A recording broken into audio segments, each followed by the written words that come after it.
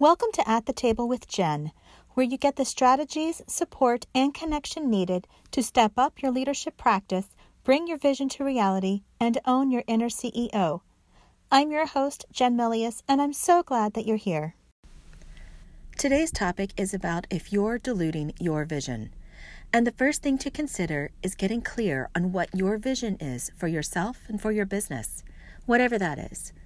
What do you want to feel, do, achieve, or be? Where do you want your organization or business to be at the end of this year? Or how about in a year from now? Or in 5 years from now? So today's episode isn't about creating a vision as much as it's staying true to whatever your vision is for yourself or for your business. Not watering it down because it feels overwhelming. Not downsizing or downplaying because it's so big it's uncomfortable. Not playing small because it's easier than digging deeper to do the work necessary to move you forward to a new level of leadership, a level closer to your vision for your organization or business. So with that being said, how do you know if you're diluting your vision? Here are 4 statements to ask yourself, and if you answer yes to any of them, then you're diluting your vision.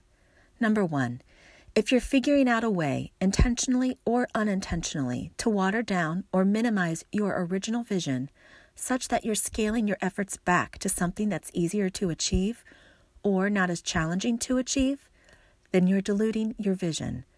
Number 2, if you're not pushing yourself to step out of your comfort zone and instead being complacent or finding excuses that keep you stagnant, then you're diluting your vision. Number 3, if you're scared of what others might say or think because they don't understand, so you downplay it, then you're diluting your vision.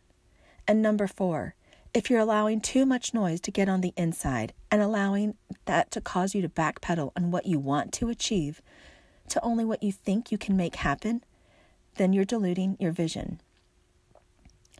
So whenever you're listening to this episode, I'd like to challenge you to really look at where you are and decide if you're diluting your vision. And if you've accepted this challenge and realized that you are diluting your vision, then your next step is to be proud of yourself because that took courage. Now take another step and decide what action you can take to make a change and then take that step. So do you need to ask for help? Do you need to break down your vision into more manageable, executable, and achievable chunks because it was too big to feel real progress? Do you need to own your inner CEO and put yourself out there and allow yourself to be seen? Or do you need to speak up more in meetings to provide clearer direction or have more challenging conversations with other departments or organizations to help them to be engaged and support the overall vision? You're the only one with your gifts, talents, personality, and abilities. And you're the only one with your vision. Only you can bring your vision to life. And many times, you dilute your vision because a mindset shift is needed and your confidence is in need of a boost.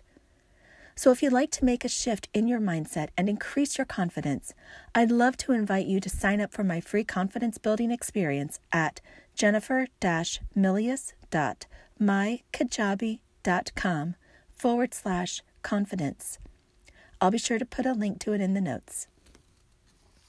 Thanks so much for being here.